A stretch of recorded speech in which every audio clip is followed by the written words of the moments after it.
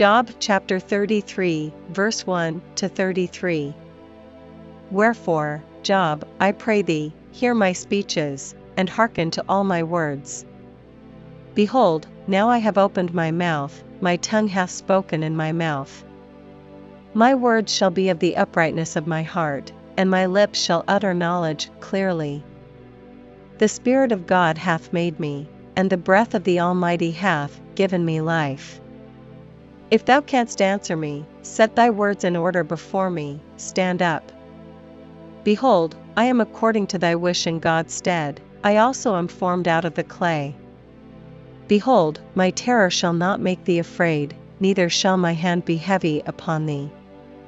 Surely thou hast spoken in mine hearing, and I have heard the voice of thy words, saying, I am clean without transgression, I am innocent, neither is there iniquity in me. Behold, he findeth occasions against me, he counteth me for his enemy. He putteth my feet in the stocks, he marketh all my paths. Behold, in this thou art not just, I will answer thee, that God is greater than man. Why dost thou strive against him? For he giveth not account of any of his matters. For God speaketh once, yet twice, yet man perceiveth it not. In a dream, in a vision of the night, when deep sleep falleth upon men, in slumberings upon the bed.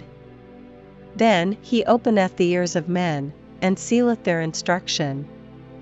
That he may withdraw man from his purpose, and hide pride from man. He keepeth back his soul from the pit, and his life from perishing by the sword. He is chastened also with pain upon his bed, and the multitude of his bones with strong pain. So that his life abhorreth bread, and his soul dainty meat. His flesh is consumed away, that it cannot be seen, and his bones that were not seen stick out.